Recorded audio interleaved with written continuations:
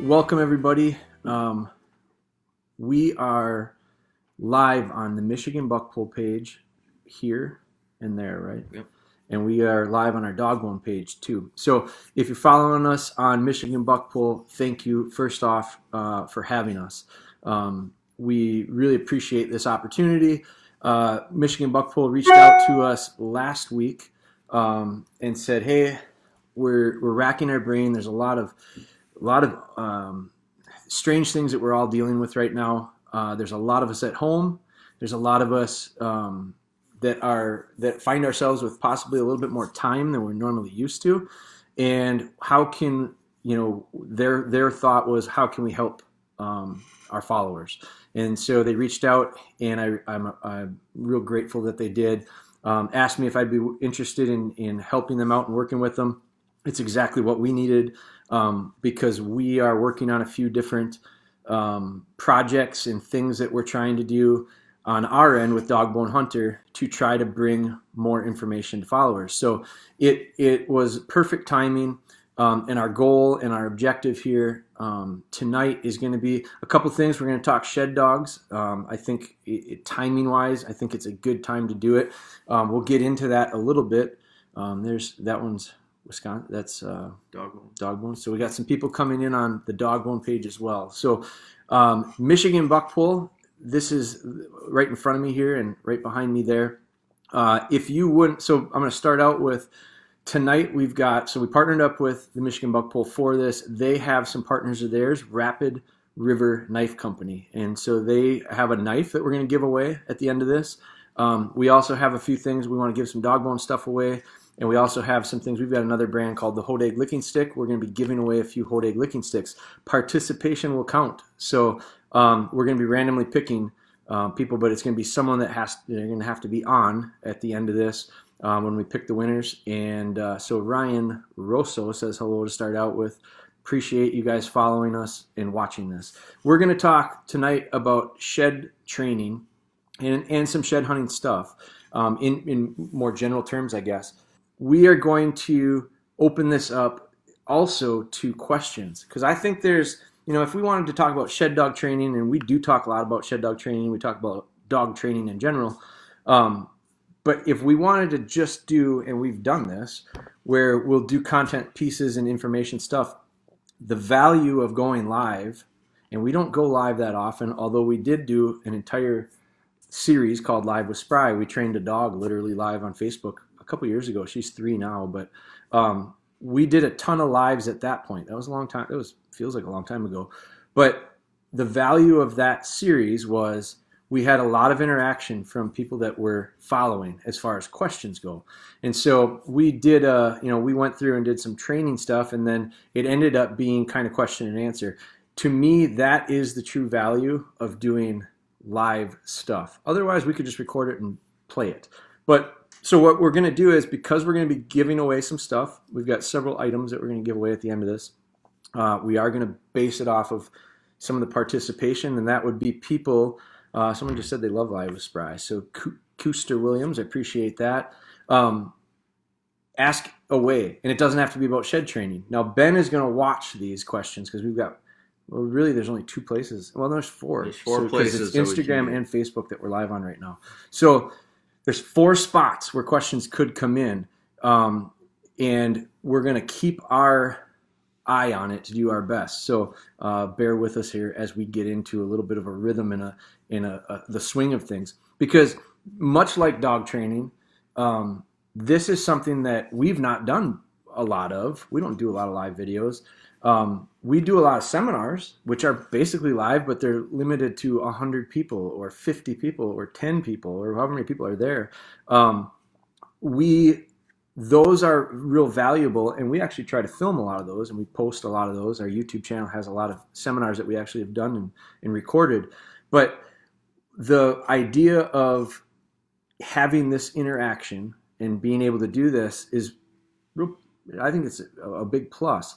It's strange for me, because right now I'm looking all around at these 4 different cameras, and not only we're a little ambitious here, so we wanted to make the most of it. Well, didn't go live on 1 thing, we went live on 4.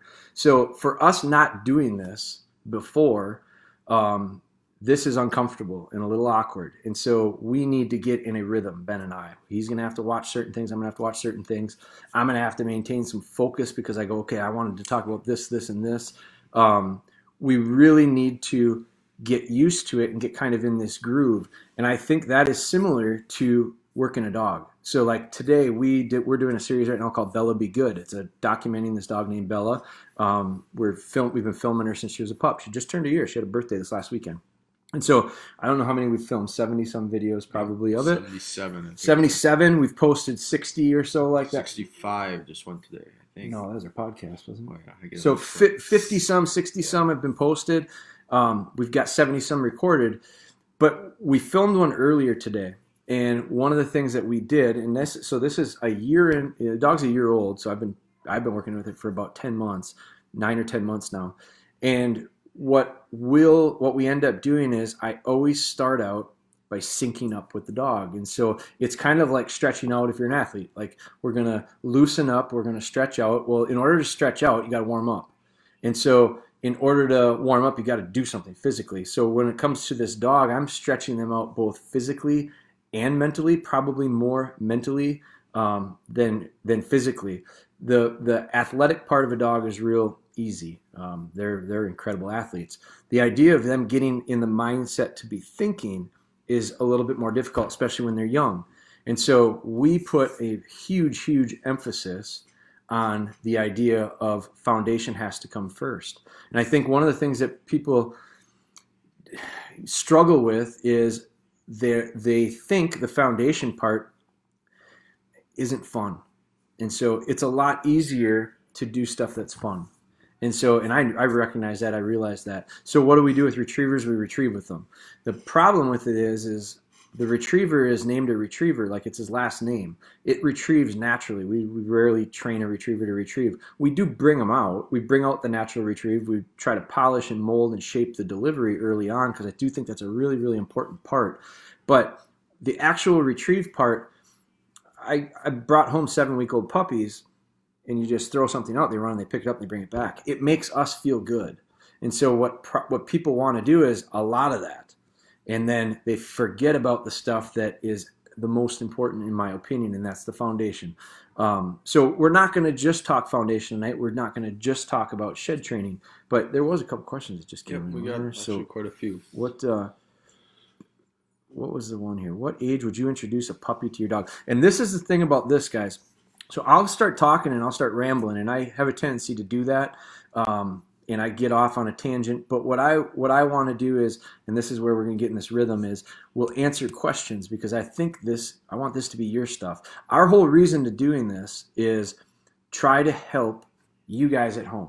Like that's Michigan Buckpool's objective with it was what more can we offer to our followers. So we're going to let you guys kind of drive it, but again, I will get kind of going in different directions. But it says, what age do you introduce the puppy to your bone shed? You want to grab that kid real quick. So we have a training dummy. I introduce a shed dog to the shape of the antler first. This is the training dummy. This is what it looks like. It's flexible. It's not going to poke or jab them. And the reason is my first shed dog that I trained was actually 8 years old. And so I cross-trained that dog to pick up antlers, and she was a gun dog and a bird dog for me. She's a really nice dog. I cross-trained her to picking up antlers, and it went well. And she found more antlers for me than I had ever found before, and so that really convinced me this is a great way of doing it. I bought a puppy next, and I bought the puppy just to shed hunt with. And when I started with that pup, I went about it how a lot of people think is how you should do it. And I took an antler. She was several months old. She was probably 5-6 months old at the time. She was full of energy, a lot of drive, a lot of excitement in the retrieve. I pitched the antler for her, and I remember like it was yesterday. I remember right where I was. I threw an antler. It was on a kind of an icy, packed down road. She ran, she slid, she hit the antler, and she yipped, and she rolled over, and she turned around, and she came and she ran right back to me. And she was deathly afraid of it. And what ended up happening was because she's little, because she's sensitive, because she's a little bit awkward and clumsy, she poked herself on a hard antler, and then she didn't want anything to do with them. And so I found myself in a real tough position with a little shed dog that I was trying to create into being a shed dog that was afraid of antlers. And so that was where I came up with the idea for this. And at the time, I worked construction, so I was working a full-time job. And I thought, man, there's just, I trained gun dogs and bird dogs, and I never introduce a pheasant dog to birds. For the first time of anything connected to birds, I don't just put them in a pen with a rooster and hope I get a pheasant dog out of it, because it's not going to happen. There's all these things that will go wrong and potentially. Now, could it happen? Yeah, it could, but I don't know that I want to roll the dice again. I bought this puppy. I spent a lot of money on this puppy with these big intentions of training it to be a shed dog, and at 6 months old, I had a puppy that was deathly afraid of antlers. Like, literally, pick one up, she'd go away from you. She thought it bitter. She hated them. So it was created by me. And I think a lot of times the issues when we run into stuff when it comes to raising these dogs, they're not dog issues. They're typically handler issues. And I'll be the first person to admit I make the most mistakes. I make a lot of mistakes. I think over the years, I think I make less. And over the years, I think I've learned from experience how to handle some of the stuff and read some of the stuff before it ever matures into a true problem. So this was one of the things that I thought about was when I train these gun dogs, I start out with a balled up sock and I go to a canvas bumper and a puppy bumper, and then I go a little bit bigger bumper. I tape some wings, but I add some scent to it, cold game, fresh kill game, live pigeons. I take a lot of steps before a pheasant dog ever sees a pheasant. And so I want to do this similar process when it comes to a shed dog. And that's where I came up with the training dummy. So the question was, what age should you introduce a puppy to the shed antler? I don't think it's based on age. So it's a great question, because none of my stuff is driven by age. None of my stuff is driven, like incremental steps are not driven by the amount of time I spent doing something, not by the amount of age that the dog is, how old the dog is, or how young they are. Because every dog matures a little bit differently. So I always tell people, and it's a very general, broad statement, but I'll say when they're ready. And they'll go, well, I don't like that answer. Well, so here's a little more. When they're ready, I think is when they physically can handle it. So there's a lot. This isn't a real small antler. It's not real big, but it's probably a real average sized 4-point side, and it's intentional. I don't think if the puppy can't physically pick this up without struggling, I'm not doing it. Because I don't want, now they're not going to poke themselves and jab themselves because it's not hard. It's not going to hurt them. But I don't want them struggling either, because I don't want this. You got to remember, dogs are always learning, and so we're always training. And when we start putting habits into the dog, sometimes it's intentional and sometimes it's not. And so what we got to be real careful of is when the dog goes out to pick it up, if they can't pick it up, the puppy can't pick this up comfortably, they may quit. They may go out. You might be in the hallway. I got a hallway right here that I do early puppy retrieves in. I close all the doors. I put a balled up sock down the hall, and I let them run out and pick it up and bring it back. If I throw this dummy for a little 8-week-old pup, they instinctively, predator prey, are probably going to chase it down. But if they can't pick it up very easily, and they can't carry it very easily, and they're struggling, their attention spans are about this big, and all of a sudden they get down to the end of the hallway, they go to pick it up, and they go, nah, they drop it, and they come back to me. And I go, they do that 2, 3, 4 times in a row, and all of a sudden that's a habit because they've done something consistently. Repetition and consistency is going to form a habit. And so that's the great part about training. It's also the very sketchy part about training that you have to be very careful of. So we don't want to train a habit today that's not desirable and need to train it out later. So the dog needs to be able to pick this up comfortably before I'm going to ever put it in their mouth. They got to be retrieving. I don't want to introduce shape to a pup that doesn't retrieving. So like I said, my first pup's retrieves are going to be a balled up sock. I use a balled up sock in the hallway. The little puppies have little puppy teeth, and I like the idea of when they go to pick that balled up sock, a lot of times those little needle teeth get hung up in the sock. It actually makes it a little bit tough for them to spit it out if they want to. And so the second they go out to get it, I'm down on the ground and I'm encouraging them, come on. And here they come back to me. And so we're doing that 2 or 3 times, and all of a sudden the dog goes out and back, out and back, out and back. Now they're done, and they want to do it again, and I say, no, we'll do it later. And I leave a little bit of fire burning in that pup. I don't need to over-retrieve a dog. I don't need to get a dog burnt out, especially because we're talking about these little ones. These little ones get tired of stuff real quickly. So the age that you introduce the pup to that shed antler shape, I don't think is driven by age. I think it's driven by when they're ready. And that means their confidence level. That means they got a little bit of retrieve built into them already. Out and back, out and back, out and back. And they can handle it without a struggle. So it's a great question. That was from D.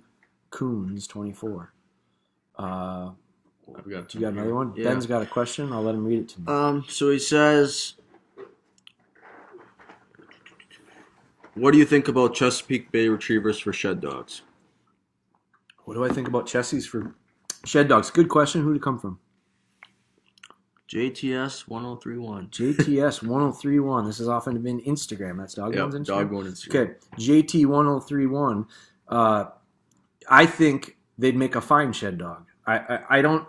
Here's the thing about shed dog training is I just don't see it as real breed specific. And I say that because we do workshops where people bring dogs to the workshops, and those are not to train a dog; those are to train people. But I've seen so many different breeds. I don't know. I should add it up over the years now. I think we've done 6 or 7 years of workshops, 2 or 3 workshops a spring. So I have seen so many different breeds, and that's sometimes they're retrievers. Retrievers are real heavy. Makes sense. Chesapeake Bay Retriever. Its last name is Retriever. The retrieve is in it. It's just bringing it out and polishing it that we do. But the idea of a pointing dog, I've seen a lot of people use pointing dogs. GSPs are super common. Great versatile dog. The wire-haired dogs are great. The Griffons, the Drottars, the Pointer Poodles. These dogs are super versatile, and they have their own little gang called the Versatile Hunting Dogs. But they are just as good at shed hunting as any other dog.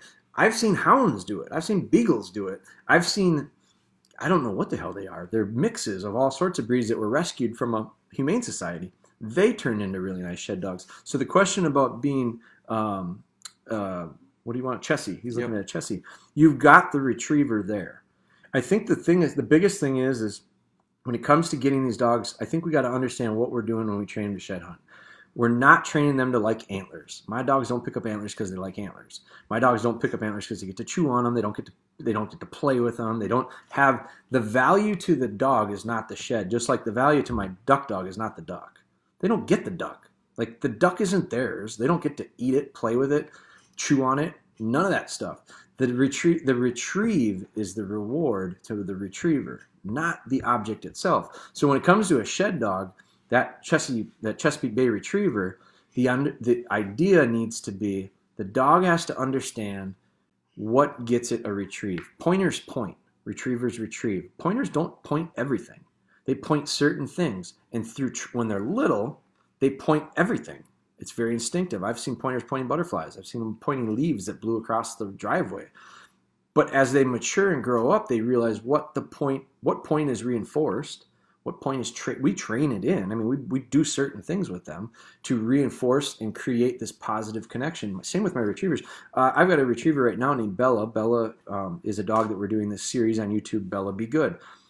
Documented her whole training. It's been a great. We're still doing it, but it's been an awesome, eye-opening experience for me because as we documented it, I am becoming a better trainer because I'm paying attention to different stuff, and we post some of it. Bella's not on Facebook or Instagram, but we do promos. We do promos. The video itself is on YouTube, and it's a playlist, and I am forced to take a journal. I keep a journal of it because I write a post for each time that we put an episode up.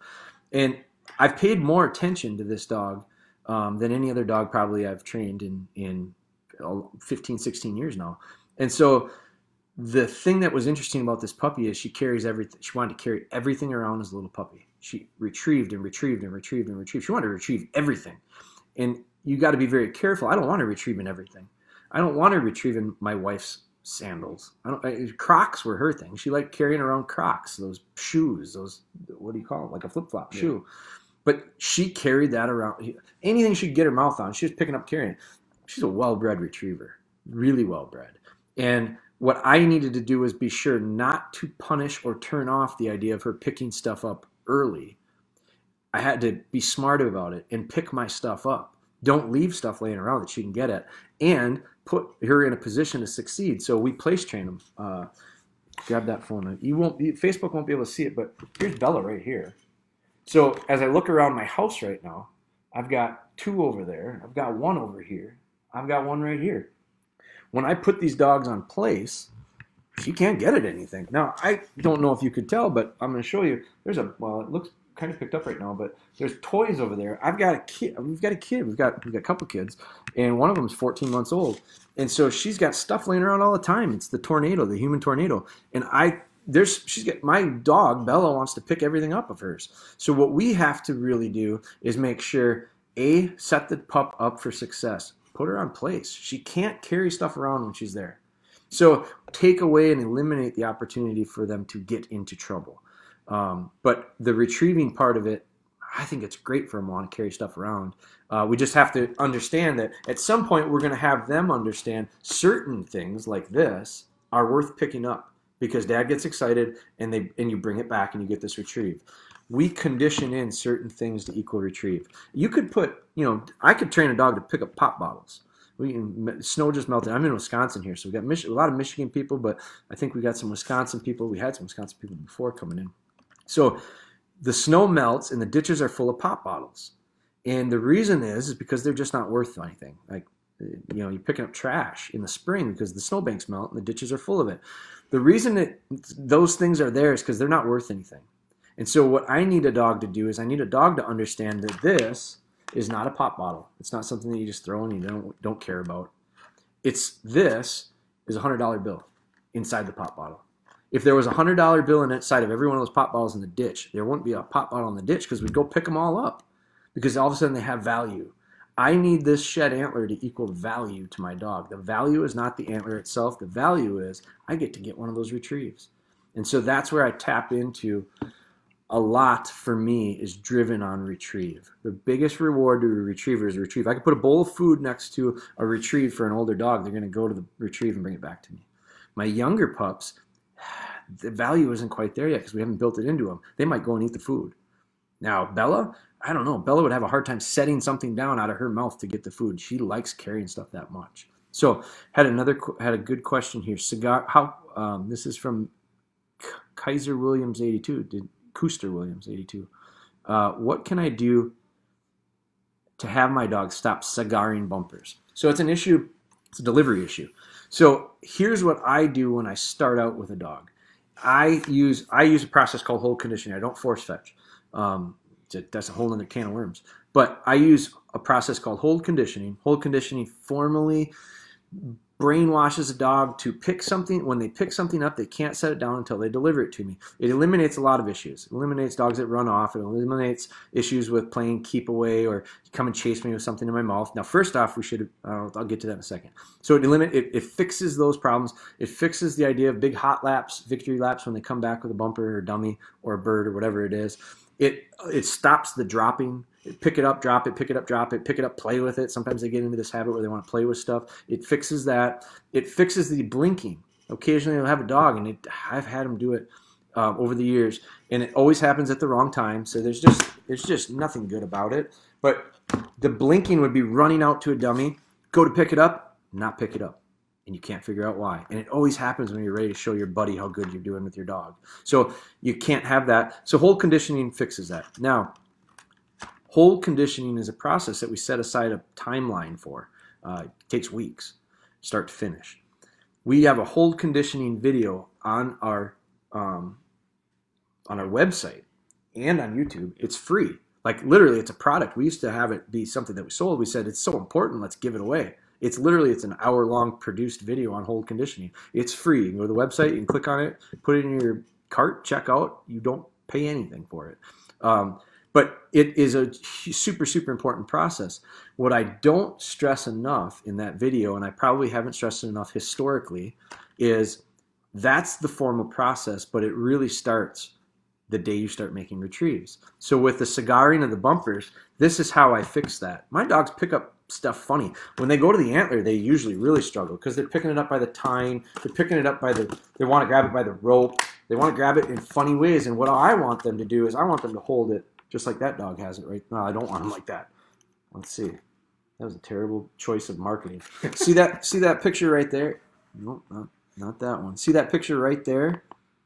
See it right there where my finger is? Right there, right there. That's how I want the dog holding it. I want him right here, nice and firm. So like if this packaging wasn't here, I want it right here. And so that's a nice firm way that they're not going to get hurt with it, and they're going to bring it back. Now, they don't all look like this, so they've got to figure out how to balance it. You want to start using the dogs to pick up elk antlers, you really need to have this, because they got to find the center. They got to figure out how to pick it up so that it balances. So picking up the dummy cigar-wise is corrected every time they come in. And so when they're, and I don't know, Custer Williams 82, how old's your dog? I watched the video and live with spry hold conditioning. So he just said he watched it. I'm in the process of now hold conditioning. So I should have scrolled down here. Custer Williams, how old's your dog? And the reason I ask it is because you're hold conditioning right now, and I do think, and that's great, it's going to fix a lot of these issues. But the thing about it is that has to happen at the right time as well. We have to get the dog through hold conditioning, or through teething. We can't hold condition them until they're done teething. That's 6 months minimum. 4 to 6 months is when the puppies are going to leave it. So 15 months. So you're perfect. You're good. I had a person send me a message the other day that has an 8-week-old puppy and they're starting hold conditioning. I said, no. They said, yeah, I saw the video. I really want to have the dog deliver well. That is not, you can't do that. Now what you can, now not formally, because hell, we're just happy to get the dog not to pee and poop in the house at that point. We have other stuff to focus on. But what we want to do is, at 8 weeks old, start conditioning in the idea of holding and delivering. And when it comes to a dummy, put it back in there. So you're going to want, if you watch Bella Be Good, one of the things that I do with Bella a lot is every time she brings a dummy in, if it's not really perfect, like literally, she's not been hold conditioned yet. She's 12 months old. If it's not perfect, I adjust it. So every time she comes in, even if it's pretty good, you don't have a can. If I had a fire hose dummy, I'd show you. Even if it's off to the side, I take it out and I adjust it and I put it back and I tell her good. And I get her under the side of her chin and I tell her how good she is. And so I adjust it every single time. And what will happen is by the time you get to hold conditioning, the dog is so used to the proper positioning, it's so much quicker for you when you get through, you're going to go through hold conditioning a lot quicker because you're almost like you're priming them and preparing them for the actual hold conditioning process. So I think you're in good shape starting at 15 months. This is going to help you greatly. But what you need to do, Custer Williams 82, is do not ever allow the sloppy delivery. And going forward, or next puppy, from day one you started. It's a good question. I got a couple on the Michigan Buck Pull Facebook. Okay. There's a couple questions that essentially ask the same thing. Okay. We have a 1.5-year-old lab that does great in training and can find any antler we hide in the yard or woods. We have trouble keeping her focused in the woods for any length of time. How do you work on keeping the dogs focused and hunting for the duration of your walk? Great question. 1.5-year-old dog now. We have to remember that's from Mary May. Yep. You have to understand that a 1.5-year-old dog is very much a puppy. Like I call them puppies from 2 years old and down. They're puppies. And a lot of people are going to go, 2 years old, they're kind of old. No, they're puppies. So physically, they're barely mature. Mentally, I don't know that they are yet. So, and different dogs mature at different points. Now, I don't think you wait until they turn into an adult dog before you train them. I think you start forming those habits very early. But the idea of a dog not keeping their focus happens a lot. I see it a lot. The good part about it, Mary Marie, is that you understand. That was her name, right? Mary Marie? Mary May. Mary May. The good part about it, Mary May, is that you recognize it. So you understand it. And now the thing about it is you don't fix it overnight. You don't just plug in more focus and concentration into a dog. They mature when they mature. Like we don't speed that process up. What we can do is recognize and understand it and then have realistic expectations. So when it comes to taking a 1.5-year-old dog out, yes, I think you should. But I also think when it goes to shed training versus shed hunting, I think one of the biggest things people run into is they train in their yard, or they train in the neighbor's 10-acre woods, or they train in the neighbor or the 3 acres next to them, or the 40-acre park. They got their spot that they go to. And this is a mistake that happens to all trainers, myself included.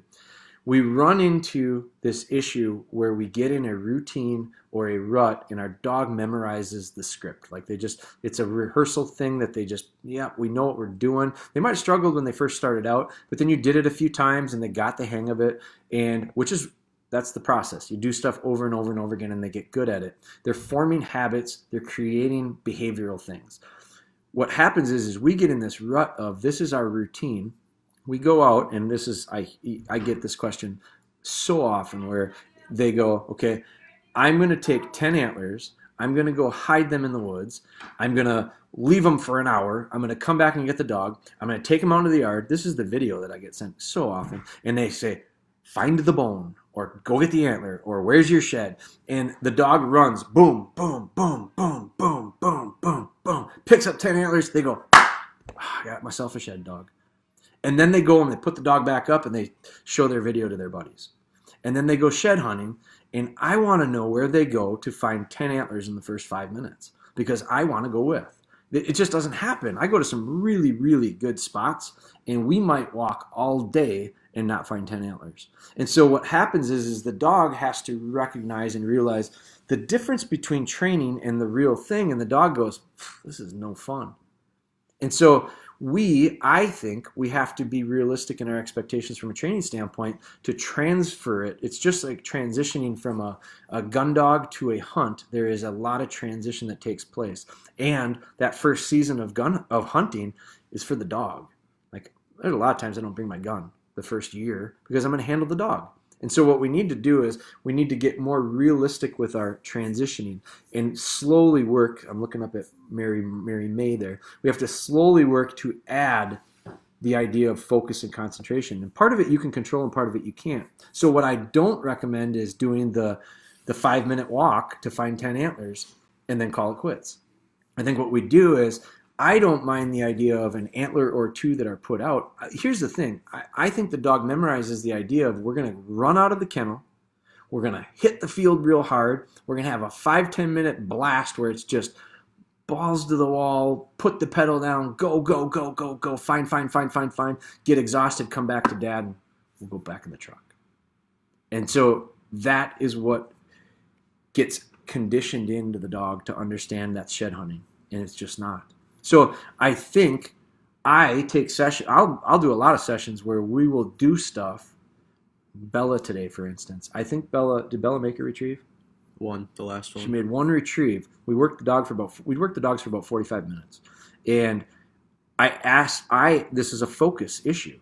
So the issue I had with Bella was I need Bella to focus more with outside distractions. So I had 2 other dogs with me, and we made, I probably made 4 or 5 retrieves in 45 minutes.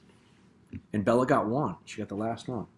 And she had to, and if she hadn't focused and hadn't been able to stay focused throughout this training process, she wouldn't have got any retrieves. I wouldn't reward it. And then what I would say is, boy, what the hell did I do wrong in this session to not get the dog to be able to focus? I would have said, I need to simplify things. I had a question yesterday about a dog that we actually worked with, and the owners were throwing 3 balls for the dog and wanted to send the dog for the first one, tennis ball, and they sent it up. So we take tennis balls, we sent them up with antler scent. This is actually a liquid antler scent, comes with that kit. But we'll put that on tennis balls and we'll skip it across the grass, and it lays a nice scent trail, and it forces my dog to use its nose. But at the end, it finds itself a real nice reward, a scented tennis ball. They love tennis balls. So I'm connecting some real positives to the idea of the antler. But what happened was he wanted the dog to pick the third one last. He wanted them to go back and pick the first one first. And what that dog couldn't do is couldn't get that last ball out of its head. So he'd line it up, and the dog was cocked sideways, and he'd send it to this one, and the dog would go right to the third one, pick it up, and bring it back. And he goes, I don't know what I'm doing wrong here. And so someone tagged me into it and said, what would you do here? And I said, first off, we simplify it. So I don't know what Mary May's sessions look like, but I can almost say without knowing or needing to know, simplify it. Whenever you run into an issue with your dog, simplify it. Make less opportunity to fail, make more opportunity for success. So the idea with that guy was, I said, well, first off, I wouldn't start with 3, I'd start with 2. I would set it up the way you are. I'd do 180 degrees difference. I don't want to put them at a tight angle because that's really hard for the dog not to switch. So start it at a complete 180. But what I would do is just a few mechanical things. I'd look at that last ball that you threw. I'd line the dog to it like I'm going to send them, and I'd tell them, no, leave it. And then I'd heel them off, and I'd take a few steps towards the one I want them to go to. So I'm I'm telling that dog, leave that one alone. Now, I would have to have taught the dog what leave it meant before that. Leave it means don't pick it up. And so we do a drill for leave it. So it's all this stuff about building foundations that you put stuff on, you stack stuff up on top of in your training. And if you don't have the foundational stuff, the top, it falls down. And so more going back to the idea of that focus, the focus part is a bigger picture thing. It's slowing everything down in our training, requiring them to not always be 100 miles an hour. And the thing about it is we as trainers are guilty of it. Sometimes we're in a hurry. We got stuff we want to do. We're going to try to get our 15 minutes in. You're better off spending 15 minutes making no retrieves and having a lot of control and focus with the dog to get it through it than you are going out there and bang, bang, bang, bang, bang, bang, bang, retrieve, retrieve, retrieve, retrieve. Because what the dog is starting to do is realize this all happens really quick. And nothing happens quick, ever. Got to slow down. It's the biggest issue with people is going too fast. What do you got, Ben? All right. There's a lot of questions that have to do with scent discrimination. Okay. Like that one's. Which one? There's quite a few that I have an antler from a couple years old. This one right here? Yep. Do they lose scent? So I'm going to read it. Does a real antler lose scent after years? My dog seems to have a harder time finding old antlers versus fresh sheds. How much do scenting conditions play into success of finding sheds? Great question, Dan. So that came from Dan Rose. Do antlers lose scent after years? The scent changes. Everything has scent. And so when it comes to the idea of what our dogs, first off, when it comes to shed training and shed hunting, I think I want dogs to work nose and visual equally. I don't go one way or the other because the best nose in the world won't smell an antler if it's not downwind. So I do want them to recognize certain shapes equal a retrieve. That equals that reward. What I also want them to understand is that certain scents are probably worth taking a look at. Okay, so I want them to pick up certain scenting clues that are out there that go, that tells me I should go take a look at it. And if I look at it and it looks like something that I recognize to be one of those things that Dad likes to bring back and I get rewarded for, praised, then I should pick it up. If I smell it and I go over and I look at it and it goes, no, that's not one of them, don't pick that one up. So that takes a while for dogs to figure out. That's what we're trained. That's what our training is supposed to do. So does the antler lose scent after years? I don't know that it loses it, but it changes. So different scenting. Bone is bone. Bone's a bone's a bone. Like bone has a scent to it, a lot of scent. There's dogs that are finding cadaver dogs that are finding dead bodies and skeletons that have been burned. Like it was in a fire, and the dogs are detecting fragments of bone. There are skeletons and pieces of bone that are found underwater by cadaver dogs. So, for us to think, I think what a big problem when it comes to scenting stuff and scent discrimination is, I think we insult the dog's nose. I think it's insulting to a dog sometimes the way we think about them. We have no idea how to even process the amount of information that they can process and the speed that they process it in with their nose. A tracking dog is a great example of that. But, I mean, literally, a tracking dog tells which way direction is going, the object or animal is going based on its older scent that way, meaning it's fresh, it's older scent, meaning the fresher scent is this way. So the dog's nose processes and tells it, that's fresher than that. That's the direction I should go. It covered that distance in a millisecond. It's a millisecond older, and it tells it that's the way to go. So for us to think that, it's really hard for us to wrap our mind around. The other thing is real important is to understand that the way dogs process scent is very different than ours. We don't smell individualized scents like a dog does. They smell it in layers, and they process scents separately, individually. So does the scent lose its scent after years? It changes. There are certain parts of a fresh antler. Now, your dog seems to find the older, it says, my dog seems to have a harder time finding the old antlers versus the fresh ones. The fresh ones have different scent. The fresh ones have hair, and you look at a pedicle on a fresh antler. First off, if you don't think antlers smell, here's the test. I don't care if they're old, and this is a good test if you want to see what it is versus old versus new. Take antlers, put them in a Tupperware tub, and put the lid on it. Set it in the front seat of your truck on a sunny day. Put it on your dash. Let it get hot. Let it warm up. take it off, peel off the lid, and put your nose in there and take a big whiff. It'll make you gag. Like, it stinks. So the reason that we can smell it right there, and the reason it's so strong, is because it's all concentrated. It's all focused. There's a ton of scent in a very small area, and our little noses can actually smell it. Now, you let that dissipate, you take away a bunch of those antlers, you only have one of them, you put it out into different scenting elements and situations with winds and all that stuff, it's the parts per million are way less. We can't detect it. Our dog can. So what you can tell is even the old antlers that are put into a tub like that stink. It's just they stink differently. And so when we go to train, the reason I make this scent myself. I've got a freezer full of stuff that's involved with it. I'm not going to tell you exactly what's in it, but there's lots of different scenting elements in there. And not all of them have to do with an antler, because there are certain scents that happen. You know what happens? I saw a video of a guy that did it, that got a coyote doing it, marking it. If you ever look at a fresh shed, or even a shed that's in the snow, I see this all the time. If you're a trapper, you'll recognize this. They urinate on them. They mark them. Antler lays in the snow, and you walk up, and there's a little yellow spot on it, and something peed on it. Well, coyotes pee on them. My dogs go and smell every little. This is dog talk. This is the way dogs communicate. My dogs will scent check when we're shed hunting strange things.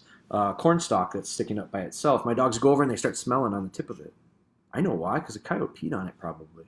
So they go over and they look at that and they say, nope, not a shed. Keep moving. But if the coyote peed on an antler, an experienced shed dog will smell that. They're probably going to check it out anyway. They're going to go to look at it. They look at it. They go, oop, there's one of those things that I should pick up and bring back to Dad. That's putting the pieces together. That's connecting all these dots with these scenting clues. So you said your next part of that question was, how much does scenting conditions play into the success of finding sheds? A ton when it comes to the scenting aspect of it. Now, the visual part of it makes a big deal too. You could say the same about how much that the scenting conditions play into it. You could say the same about visual conditions. Because if you go and there's 3 feet of snow, the visual conditions, how you can see the antlers, are going to be greatly affected by 3 feet of snow. You're just not going to see them. Will a dog smell them? Yeah, they will. I had one of the big. There's one right up here, up on the top here. Let's see. You want me to grab it? Right up in here. Yeah, it's a big 4-point side. It's right on the corner by that wood duck. Grab that. That's a shed that I found in Iowa. A lot of those are Iowa. But that one right on the corner. So this is an antler, and this one's chewed. This is a fresh shed. This was a fresh shed. This was several years ago. This is a big 4-point side. Chewed the brow right off. Got this. There's chewing on it. This was laying under the snow. Like, we couldn't see it at all. My dog was digging in the snow, and I thought she was chasing mice. And it was right next to a pond, and I thought she was actually screwing around. I was on the back of a 4-wheeler with my buddy, and she's digging and digging and digging and digging, and I told her, come on. Her name was Finn. Finn is the dog that is the reason for this. She's the one who poked herself on an antler. But so I told her, come on, Finn, get out of there, come on, Finn. And she just wouldn't leave it, she wouldn't leave it. And all of a sudden, I saw something, and I went, Brian, I think there might be an antler right there. And he goes, yeah, right. It was frozen in. And so she smelled it. I had another dog that, my first dog, the 8-year-old dog that I trained to do it, that one was pulling in a cornfield. And I thought she was eating deer poop. It's the shed dog caviar. They eat tons of it. So I thought she was eating deer poop. And all of a sudden I looked and I could see a pedicle. And I thought, a tractor had combined the corn, pushed the antler right down into the mud, and she picked that out. She couldn't see it. She smelled it. She started to pull it out. So if visually there's no way she could see it because it was buried in the mud or buried in the snowbank, those visual conditions affected it greatly. The scenting part does too. No question that barometric pressure, moisture, humidity, wind, all that stuff impacts scenting majorly. And if you don't, like, a great way to see it is canine trainers. The police and the drug dogs and the bomb dogs, they struggle with conditions, and they'll see performance. Tracking guys see it all the time with tracking dogs. We do game recovery training as well, and we've got products for training dogs for game recovery and tracking. Michigan has a huge tracking community, and some great guys over there. But the tracking dog knows, and the tracking the tracker knows and understands that the scenting conditions play a huge part of it. I've pheasant hunted before with dogs, saw a rooster run across the road and into the ditch. Oh man, there's a bird. You can road hunt wherever we were, so we get out and it's, you can hunt this land. Didn't have to get permission or anything, but the rooster runs across the road and runs into this grass and runs off into a CRP field. And I thought, here's the bird. Put it in, flush it up, shoot it. Put the dog down to flush that bird. The dog acts like there was never a bird there. I just saw it. I know it's there, but it's a dry, windy, hot, warm day, and it's extremely hard on a dog from a scenting condition standpoint. Those types of conditions for a shed dog affect them the same as they do as a pheasant dog. So, yes, great question, Dan. It makes a huge difference. All right, we have a lot of questions relating to age. So, like here, how are we doing time-wise? We have 45 minutes. 13 minutes left. Okay, we don't have till the Instagram shut down. Oh, because Instagram's going to close off in an hour. So, if we have to, we can go back on it too. Yeah. So, okay, let's keep going. Keep going with the questions. These are good. So, Sorency? Sorency. Any potential to train a dog lab that's 3 years old? Absolutely. In the very beginning, we talked about it. My first shed dog was 8 years old when I cross-trained her. She was a gun dog and bird dog. So here's the thing I think you need. I don't care what the age is. I think what you need is you need a good foundation. If you build a good foundation under a young dog, you can train him to do anything at any point.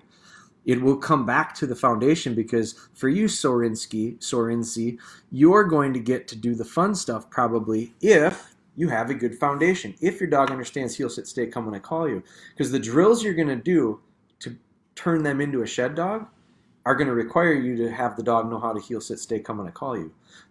No question. The dog's going to have to do some retrieving. The dog's going to have a delivery. If you don't have foundational stuff, it becomes a big, big struggle to do a drill. And the drills are what develop skills. So I make this comparison to sports.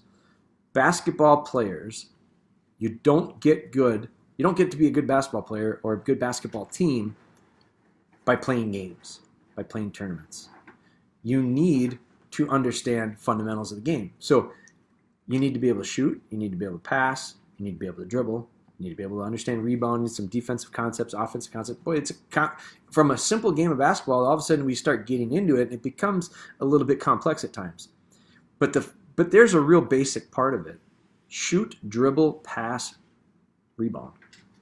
If you don't know how to do one of those, if you don't know how to dribble, you won't be able to play basketball. Like, I don't care how good of a shooter you are. You can't play basketball. So I don't care how good of a retriever the dog is. If the dog doesn't quarter and cast and stay within range, what are you going to do? If the dog doesn't come back when you call it, someone asked here, how do you get a dog to recall? We'll talk about that right now. So if you can't get the dog to come back to you, you can't take the dog out. So without recall, how do I shed hunt with a dog? How do I train a dog to be a good shed dog? So it is that foundation, and I liken it back to construction because that's my background. I used to do construction. Without a good foundation, buildings tip over. Without the foundation, we can't do the stuff we want to do with the dogs in the field. And quite honestly, we can't do the stuff we want to do with them out of the field. You got to remember, shed dogs shed hunt for a short window of time. It's not a four-wheeler. You don't park it in the garage when you're done with it. What are you going to do with the dog the rest of the year? We've got family dogs. These 4 dogs that we just showed that were laying on these beds in here, 12 months out of the year, they're family dogs. They live in the house. They go to camping with us. They go to the kids' soccer games. One of them is a therapy dog. So she's the Whitetails Unlimited mascot. She's the mascot for Whitetails Unlimited, and she's a certified therapy dog. And my wife took her through this thing, and she can take it to any hospital or school. We go to a local school that has kids with cognitive disabilities, and we work with them in assemblies. We bring them all. All of them come to that school. And so as important to me if shed hunting is, that stuff I can do because I have the foundation, which is also why we were able to develop it into a shed dog. So great question. Now, recall. How do we get a dog to recall? A lot of it goes back to when they're little pups. We start forming that habit early. If you can't get your dog to come back to you, it's a nightmare. And what you're going to probably run into, especially if you got puppies, I don't know how many of you guys are watching that have puppies, but if you got puppies, they run into this wall. Like at 7 or 8 weeks when we bring them home, they tag along. They don't want to be left alone. They think we're the best thing in the world. They're not real confident. They want to be right with us. And so I use that time, similar to how I talked about we want those young retrieves, those early on retrieves to form a good delivery. Well, we want these young puppies to form the habit of stick with dad. Dad walks away and goes, come on, come on, come on, come on, blow the whistle, beep, beep, beep, beep, beep, beep, beep. And here they come running to us. That's habit forming if we do it consistently. And one of the things is when they're little, that's what they want to do. So take advantage of it. Don't neglect that time, because once they get to, I always see it around 12 weeks, 10, 12, 14 weeks, just depends on the dog. But around that 12-week mark, all of a sudden, dog grows up, dog becomes a little independent, dog becomes a little more confident, dog decides, you know what, Dad, you're not as interesting as that. And all of a sudden, they find other things. And I don't care how good of a job you've done, that's going to happen. And so what I need to do is, in the meantime, leading up to that, anticipating that, I start getting the dog to understand, to give it a little pressure on the neck and understand that eventually I'm going to put a leash on you and a collar, not a shock collar. Don't put shock. I don't use shock collars at all. That's a whole other podcast or another, whatever you want to call this. But a flat collar, a little nylon collar, and I'm going to bump the dog around. The dog's going to learn to kind of stay in heel position. By 12 weeks, we're doing that. And so that allows us at 12 weeks, when they hit this wall of independence and they say, see ya, I put them on a lead, and every time I take them outside where I'm not going to be able to control them, instead of allowing that to happen and turning that into a fun game of keep away, chase, Dad's going to come get me, or ignore them altogether, by 12 weeks I can't catch them. At 8 weeks I could, but they're not looking to run away from me. They're looking to stay with me. But by the time we get there, then when they go out, I'm going to put them on a lead, and then I'm going to bring them back in. Now, how am I going to get them to do recalls? I'm going to set them up for success. I'm going to put them in that same hallway and close all the doors. I'm going to put them on one end, or I'm going to go to one end, and then I'm going to call them to me. And they just don't have a lot of other options. And so what you're doing is you're the most exciting guy in the world at that point, and they get in this habit of when he goes here, come on, whatever your command is, I use a little whistle and beep, beep, beep, beep, beep, and here they come running to me, and I praise them for it. I tell them how good they are. Now, I'm not against the idea of a little bit of kibble to get a puppy to come to me. Real little puppy. You watch Live with Spry, the video series that we did. I use a little bit of kibble, and I let the puppy follow me around, and when they get to me, I give them that kibble, their food. I don't use any special treats or anything, just a little bit of their food. I phase the food out pretty quickly because I don't like the idea of getting pups to do things out of bribery. I'm not going to wear a fanny pack full of food around so that my dog listens to me. I want the dog to listen to me out of habit. And so I form the habit early on, and I don't necessarily reward it with kibble or food. I substitute that out for praise pretty quickly. But I'll use it a little bit early on. I'll use it for sit. I'll use it for recall. Once we get past that, then I start forming it early enough to get the habit where we condition in the behavior that I'm looking for. It was a great question. I don't know who asked that about recall, but it was a good question. I've got a good one here. Ben's got a good one. We got 6 minutes left on the old Insties. If you want your dog to be multi-purpose, to retrieve birds and pick up sheds, does it matter which one you teach first? No. For example, would they understand better if you taught them birds first and then shed? No. Hang on. So we got a pork. Hold on. We got a pork. Okay, we're back. So question was sequencing in order. First off, in sequencing in order. So we did. Now these guys aren't going to be able to get in on the free stuff that we're going to give away. Unless we do it before. Okay, we'll pick a winner, but we're going to pick a winner in the next 6 minutes. So don't hold back. So what sequencing is important. That's why we got these videos. We're going to give away. We've got a puppy video, and we've got a foundation video. We've got a shed video. We've got that hold conditioning video. It's a 4-pack combo. We're going to give them away. They're digital, so we're going to give you a link. You're going to be able to download them. But we're going to pick 3 winners. We'll give that 4-pack combo away before we're done here. But those are sequential. So that we film those in sequence because I do think sequencing is important in training. One thing has to come first, followed by this, followed by this, followed by this. It's a building block thing. You build off of it. When it comes to what do you train first, sheds or birds, I think it's driven by the calendar. And it's driven by the age of the dog. Or the progress of the dog more than the age. But so Bella is, she's a year old right now. And the first opportunity she's going to have to really hunt is going to be birds. And she's a pup we're training for an outfitter. So they're going to do tracking with that dog, and then they're going to do birds. They're going to do duck hunting stuff with it. So she's going to do some early teal season. That'll probably be the first opportunity, which is like September 1st here or something like that. Dove is, I think, the same thing, maybe around then. So we are going to have her, we're going to be focusing on her picking birds because that's the first opportunity we're going to have to do the real thing. Now, if she were developing into a bird dog and a shed dog, our shed season right now is just about wrapped up. I personally, the northern parts of the state probably are still going to be okay, but as soon as it starts to green up, as soon as the ticks get really bad, I'm done shed hunting. So we get this melt from when we're first melting, and it depends. Sometimes the springs are a little bit later, sometimes they're a little earlier. But for me, where we shed hunt, which is over on the western side of the state, it's about done over there. And so I wouldn't be shed hunting with her for another year, the real thing. In between then, we're going to be doing some bird stuff. So my focus will be, let's get her prepared and ready for this bird stuff. The thing about, that's the specifics. The thing about it is understanding that even if it's shed dogs, even if it's bird dogs, whatever you're doing with them, tracking dogs, there's a ton of overlap. And so the skill sets are, I can train a dog for shed training using a tennis ball and antler scent, and it's also tracking, because I'm rolling it across the grass and letting the dog track it. So there is a ton of crossover. Game finding ability in itself, general hunt command, could be done with 3 different scents in the same drill.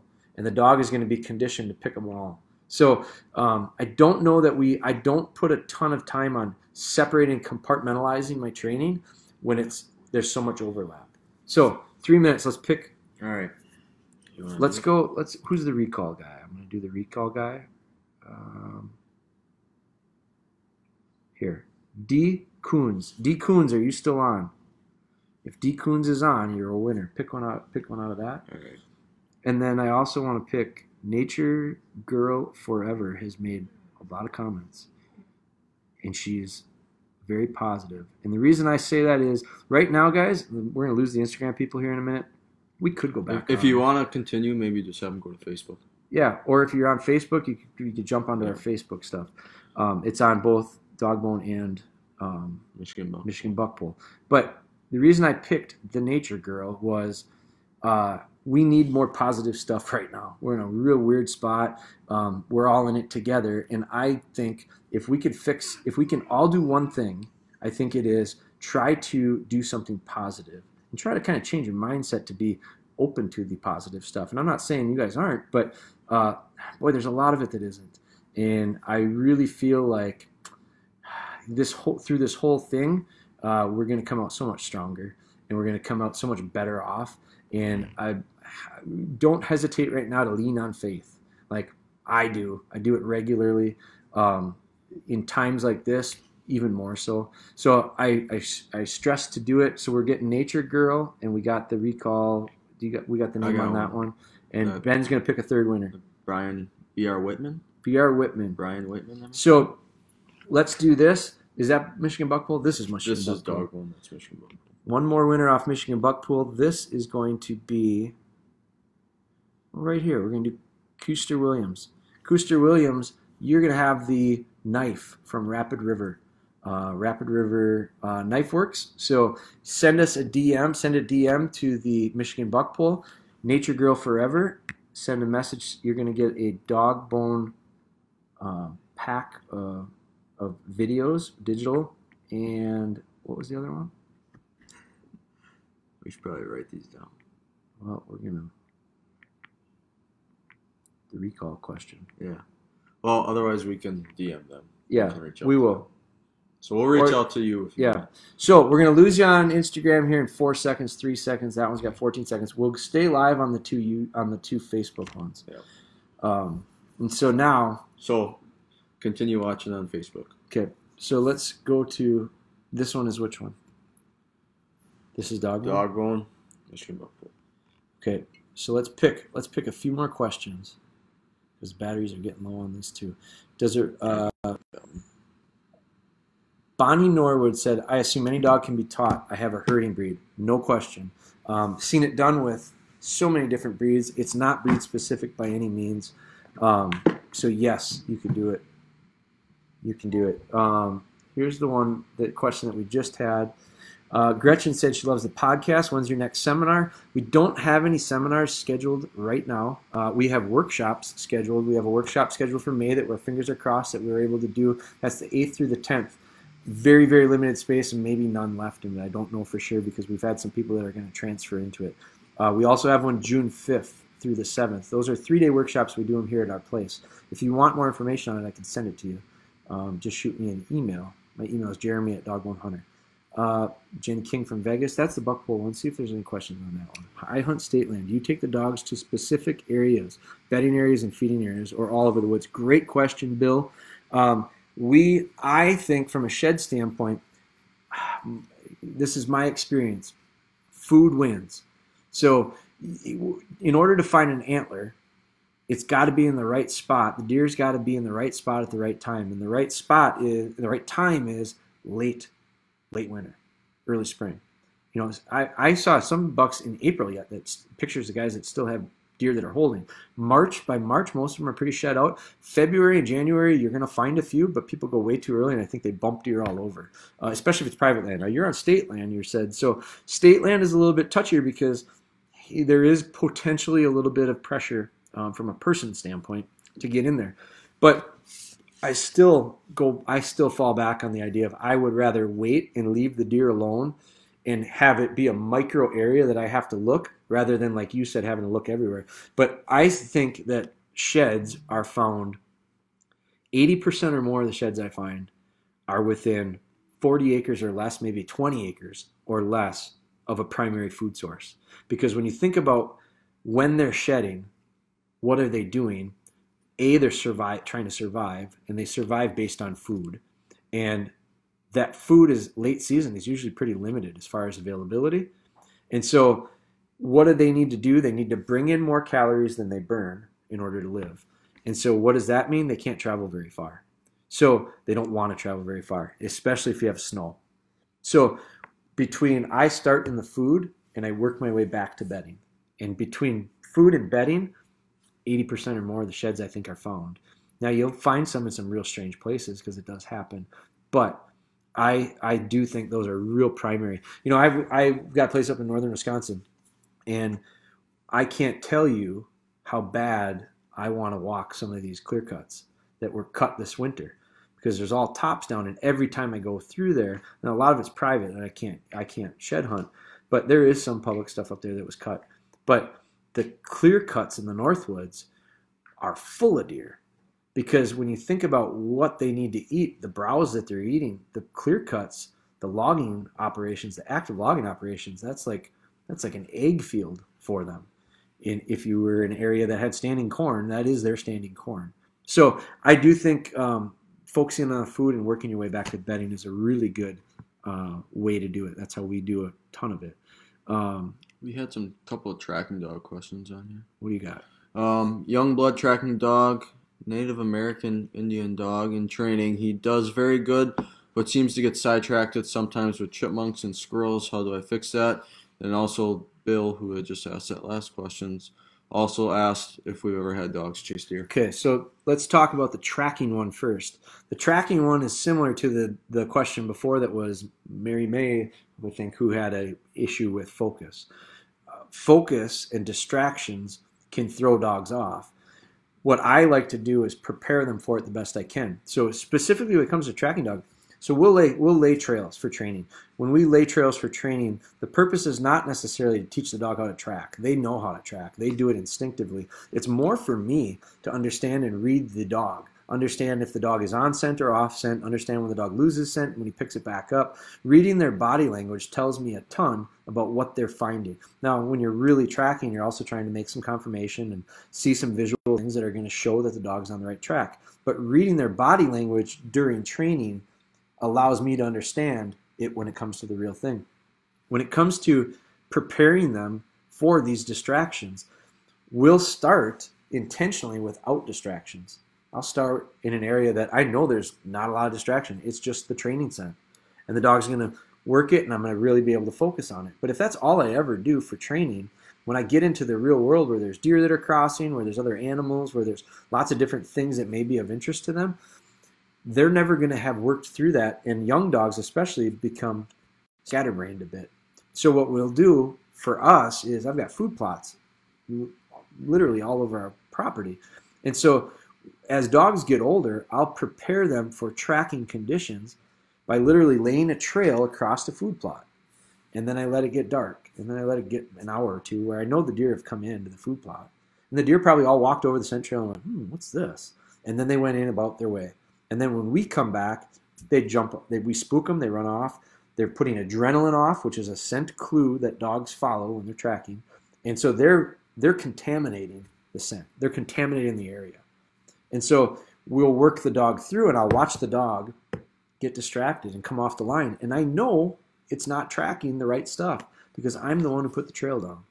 And so it's a way for me to get them to understand that they follow the wrong thing, they get nothing. They might follow the fresher track, but they don't ever catch up to it.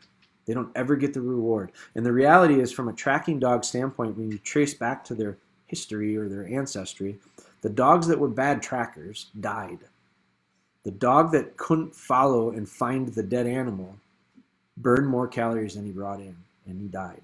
The good trackers are the ones that didn't follow, the ones that weren't mortally wounded, because they're never going to get them. Or if they did get caught up to them, they'd be able to take them down. But literally, they evolved themselves through good tracking dogs that way. Our dogs are all descendants of that. So when it comes to this other one, have your dogs ever chased deer at all? Dogs that chase deer, whether it be a shed dog, a pheasant dog, a tracking dog, a whatever dog, any type of dog that you're working in the field, any dog that chases a deer is not a bad pheasant dog, shed dog, tracking dog, whatever dog. It's a shed dog, tracking dog, whatever dog with a control problem. And so what we need to do is that goes back to every other little temptation that's out there, or distraction. Squirrels, chipmunks, birds, anything. These dogs have a job. And so in training, we teach them. I worked with Bella this afternoon, and Bella would really like to have chased a few robins that she saw land in the field. They got her attention, her ears perked up, she focused, she dialed into them. And I saw it, and I reminded her, easy. And she looked back to me and she went, oh, I better pay attention. And off we went heel, and we go into we're in the middle of a session. We're in the middle of a drill at that point. So the dog that chases deer is disrespecting you to say, this is more interesting than you. And so what we need to do through training is slowly add the temptations and slowly overcome the distractions before we ever put them in a position. If you can't control your dog, you shouldn't have them out there. Because what it tells me is it's too much too soon, and it will create major issues. So it's motivation or inspiration enough for us to work the dogs to get them into position where we're not going to lose their focus, not going to lose them to be distracted to something like that running off. So let's see. Here's one. Megan Steinman, who has been following some of our stuff. I think we did a podcast on her. One of her questions. She said, I never thought I would have been able to place train a dog until I saw Bella be good. Now my 5.5-month-old puppy stays on place in my office all day long. I take her out a few times, walk, potty break. She's fantastic. Thanks for the tips and videos. Thank you for the support, Megan. The idea of place training is super valuable. And if you guys couldn't see it because we had the phones, but I've got 4 of them on place right now, laying in our house. And I know they're not going to get into anything, and I know they're pretty safe there and quite comfortable. They enjoy it. So Megan's got a 5.5-month-old doing it as well. Kyle Middleton said, Kyle Middleton's a friend of ours who was at a workshop of ours. Unfortunately, we ended up canceling. We had to cancel our Next Steps workshop, which was in April. And you know what? It's the way it goes, guys. Tough times. We're going to get through it. But anyway, he said, during the training session, I mix in the antler dummy with the bumpers and tennis balls. First, is that a good idea? So I thought he was saying it like he did it. Yeah, I do it all the time. Second, he tends to boil over on the retrieve of the antler. He'll drop it and pull grass before delivering. Hold conditioning is the issue for sure. How would you help settle this excitement on the antler? So what I would do is I would focus a session or a setting that doesn't allow this opportunity for the boil over. You said he boils over, he drops it, wants to pull out grass and play with it before delivering. I'd go onto the concrete probably. I'd go on the sidewalk or the driveway. I'd go on Kyle's been to my house here. I'd go on my front porch where it's concrete, stamped concrete and railings, and there's just nowhere for the dog to go off. So I'm eliminating or minimizing some of the opportunities for it to goof off, and instead we start taking away the opportunity for that habit to form, and we allow for the desirable to happen. Go out, pick it up, remind them, hold. I mean, hold conditioning is important. You need to have that. But the second the dog gets to the dummy, hold. And the dog's going to look at you and go, back to my old ways of hold, turn around and come back. And go, good. And then you can take it out and give it back, take it out, give it back. I like to share it back and forth with them. So they understand that there's just no keep away. This isn't run over and he'll chase me with it. It's give it to him, he'll give it back, give it to him, he'll give it back 2-3 times. And then the dog has no reason to be worried about you taking it away from him. They'll want to share it with you. It's kind of a team thing. So I do think there is no issue with working multiple objects throughout the same session. No problem at all, as long as it doesn't create an issue. But that idea of the antler, take away some of the temptation. So again, earlier I said something about every time I've come across an issue, my first answer is usually, and you can use this, put this in the back of your mind. Anytime you bump into something, what should I do? Simplify it. Simplify it. One less thing. Take something away from it. It's teething right now. Heel work, heel work. First off lead today was success. Awesome. Teething is a time to take a break from retrieving. It's not a time to take a break from training. It just allows us to work on fundamental stuff. It's a real nice window that allows us to do that. You got another one on this one? A lot of newer clear cuts, 2 to 3 years old. There you go, Bill. Now call me in 5 years. Let me know if there's some drumming going on in that clear cut. Do you work multiple dogs at once? I do. Alexandra Rand. Do I work multiple dogs? I do my older dogs because I get more stuff done. It's more time efficient for me with certain things. I don't do something. This is a great question because we just talked about it. Mark Alexandra, a little star on her. Because Alexandria, you're going to get something. It's a great question. Send a DM to Michigan Buckpole with your address. I today worked multiple dogs together because Bella needs it. Because Bella's getting really good at working on her own, but she struggles when she's working with other dogs. So she needs it. Now, I won't start doing something new with Bella. I have stuff I want to do that's new with Bella. And we're going to be doing it in the coming weeks. I won't start that with other dogs around because I know she'll struggle. It'll be too much. It'll be too much for me. It'll be too much for her. So when it comes to doing something new, I'm going to work on these dogs individually and get it good. And then when it gets really good, I'm going to change conditions. It might be location. It might be adding some distractions, just the stuff that I was just talking about. And we're going to slowly add to it until it gets good everywhere, until the environment doesn't change the desired behavior. It can be replicated anywhere we want. And then what I'm going to do is start changing the environment again, and that might be bringing in another dog. And I'm not going to bring in a dog that's wild and struggles. I'm going to bring in a dog that's real cool, calm, and collected that just sits there and doesn't really take away from anything. It becomes just a distraction for the pup to work through. So I do it. My older dogs, who, if you go to our Instagram or our Facebook on Dogbone Hunter, you'll watch a couple videos, Alexandra, that are great examples of it this past weekend. Worked dogs together. And the value of it was some of the stuff was value for the older dogs that I was asking to do stuff. There was also value being gained for Bella not doing a damn thing, just sitting there watching, because it was very hard for her. It was very difficult for her to overcome that excitement and see these other dogs getting to do what she wanted to do. That's what I need her doing right now. So yes, I work them together, but not early on. And puppies, absolutely not. I don't work puppies together at all. We got to separate them, master this stuff by itself, and slowly add it. So great question. Let's do one more off of each one of these. Is 3 years old considered young? I thought it was. What did it go up to that one? Is 3 years old considered young? I thought it was until seeing this. Move your thing. No, this. Is he too old to correct? No, not at all. Is 3 years old considered young? Yeah, they're young. I mean, I wouldn't consider it old. I think I see dogs really come into their prime typically around 4 or 5. That's the pace that my dogs work at. But so I wouldn't say it's young. I certainly wouldn't say it's old. You said I thought it was until seeing this. Is he too old to correct? No. Not at all. When you say correct, I think I'm assuming you mean like right. I always tell people correct is such a negative term. Whenever we say correction, everyone thinks the guy beat the dog up. That's not correction. Correction to me is better off worded right them. I think sometimes correction is a very positive thing. It's a real good thing. Dogs need it, people need it, they need to be corrected. Corrected doesn't necessarily need to be bad. It's better off if we said we righted them.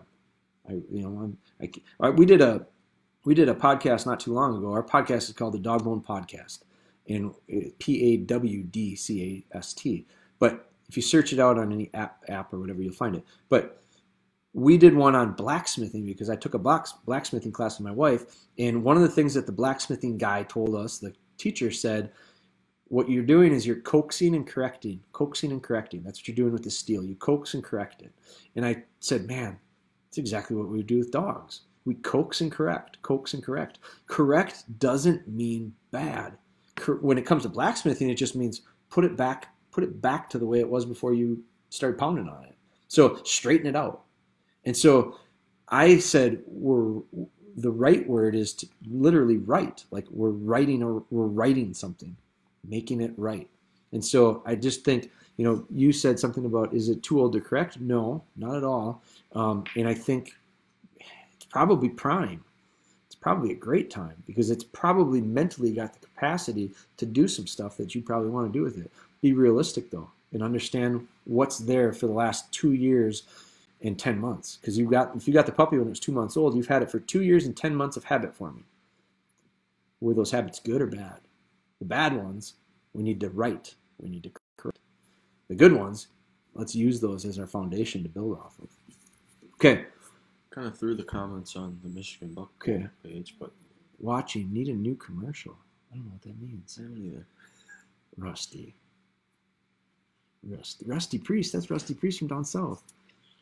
I'll give you a commercial, Rusty. A good buddy of ours.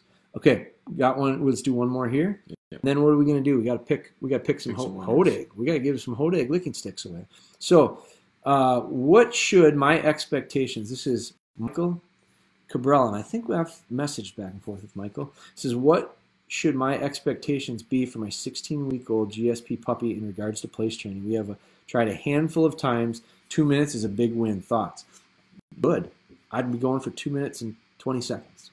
I don't know that I would say, so 16 weeks old is probably my favorite age. That's 4 months, and they're just sponges, and they're past that point of not being able to do a lot of stuff. They can do just about everything I want them to. I do think you have to be realistic and understand that they have real short attention spans at that age. So I think at 16 weeks old, for me personally, I go, man, I'm maybe leaving a dog on there for hours. And Michael's going to go, oh, I'm struggling to get 2 minutes. I'm doing something wrong. No, Michael, you're not doing anything wrong. I don't know. Your dog is totally different than mine. So there's some people out there right now there's some people out there right now, I'll make you feel better. How about this? There's people out there right now with a 2-year-old dog that can't get their dog to stay on place. Now, they've never tried it, and they've never really worked on it, but they can't get them to do it. So your 16-week-old is ahead of them. So does that make you feel better? Here's where I think we have to really pay attention and understand is when it comes to raising these dogs, we can't care about what other people are doing with theirs. We need to focus on ours. We need to focus on us, and we have to not necessarily be judging or comparing or monitoring. I don't do Bella Be Good, and I didn't do Live with Spry, and we don't do any of the series right now. We got a new one called Inside the Workshop. We show like a lot of workshop stuff. It was done because of the time of this COVID stuff. We're trying to give you as much information as we can to be able to help you as a trainer at home. A lot of people have some time on their hands right now. So how do you take advantage of it and make something positive out of it, right? So that's our goal with it. That's why we're doing this. But the reality is when you've got Bella Be Good, Live with Spry, you saw this dog in this video, you saw this guy in this page, you saw this, and all of a sudden you look at him and you go, and I'm guilty of it too. You look at him and you go, how old is that dog? Because then I start comparing it to mine. Well, I'll tell you right now, Bella, or Spry, didn't retrieve till she was almost 10 months old. Didn't make a retrieve till she was 10 months old. She's a fine dog right now. Watch some of these recent videos. She's a real nice dog. But she just struggled with some stuff. And I never gave up on her. And I wasn't going to say, you didn't do it by a certain age, so you're no good. It all happens at different times. And so what we can't do is we can't make comparisons and gauge or measure ourselves and our dogs based on everybody else's. So where should you be? Right where you are. I have no problem with you saying 2 minutes. I love you saying 2 minutes is a big win because that's positive. I'm all about big winning. And you mentioned big winning, and we always want to end on wins. And so if you are talking that way, Michael, you've got a positive outlook on it. If you said, I get this a lot. I'm super frustrated. The dog's got me on my last wits. I'm just negative. I'm going to go, first off, change your attitude. Because if you don't like doing this, which you clearly don't like doing it, if you're sending me that message that way, if you don't like doing it, you won't do it. If you don't do it, you won't see results. That's a mindset thing. So I think that's why I love foundation work. You heard me. I love foundation work. I get a lot of enjoyment out of it. I think it's great to see these young dogs grasp these concepts, and it makes me able to do a lot of fun stuff with them. And so I love doing it. I do a lot of it. I get excited about it. Where, I love retrieving too, but if all I liked was retrieving and all we did was retrieving, I'd have a dog that retrieved that I couldn't control. And I have a lot of issues with it. I'd be real frustrated with it. As soon as I got frustrated with it, I wouldn't work with it anymore. As soon as I didn't work with it anymore, you see the direction. So I think you're in good shape there, Michael, at 2 minutes. Now, what I challenge you to do is today's Thursday, between now and next Thursday, I'd like you to work on place training with your dog several times a day. With the idea of set this up properly. Don't have a bazillion distractions around that drive the dog nuts. Isolate the dog, put it in a spot where it's going to find success. Don't do it when it has to go to the bathroom.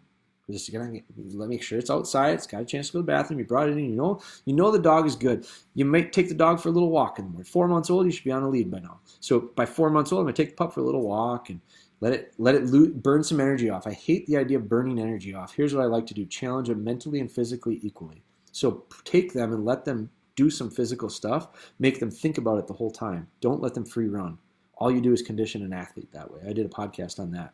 But get that dog to think a little bit, to walk a little bit, bring it back in, settle in, have yourself a cup of coffee, be in a pretty good state of mind, check your email. I don't know what you're doing work-wise these days, but get in a spot where you're feeling pretty good. Put the dog right there next to you so that you can watch it. Don't get distracted and not pay attention. Be right there and be working on whatever it is you like, something that you're in a good mood about, and you watch that little pup for a while. And as soon as that pup settles, spins around, lays down, you say, good. I don't know what your dog's name is, but Fido, good, Fido, good. Don't get them super excited. Don't get them wound up. Good.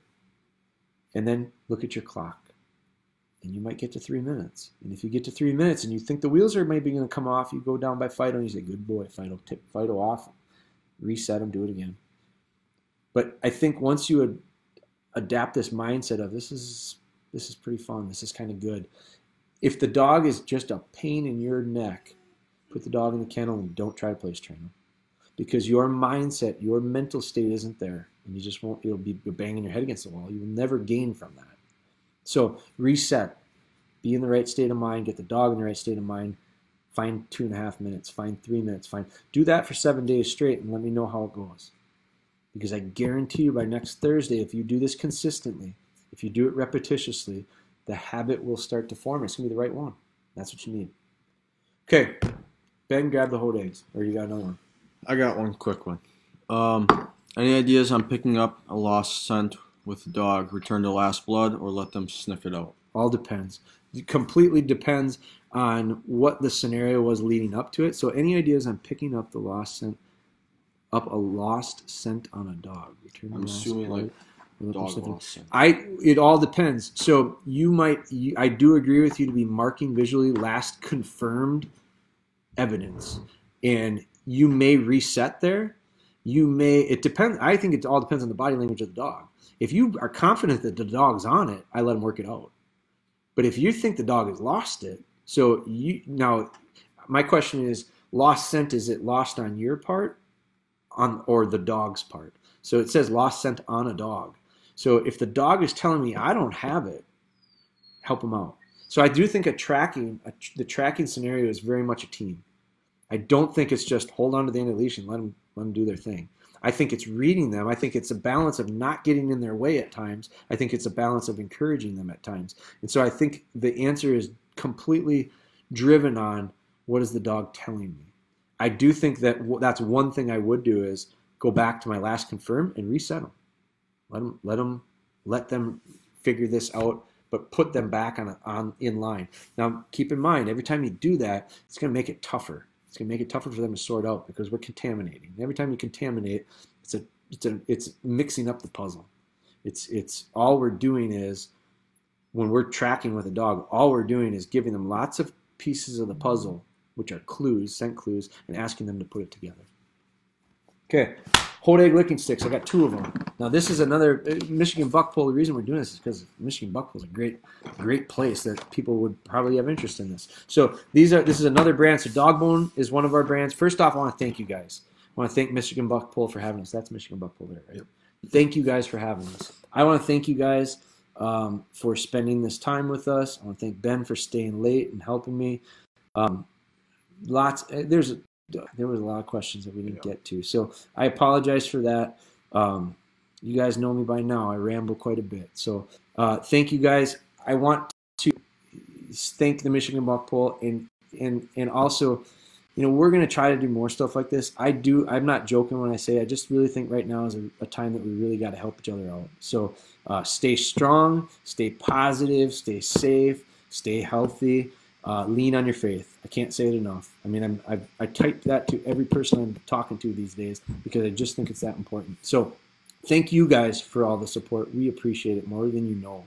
So we're going to sign off right an hour and a half. That wasn't the worst. So, all right, guys, thank you.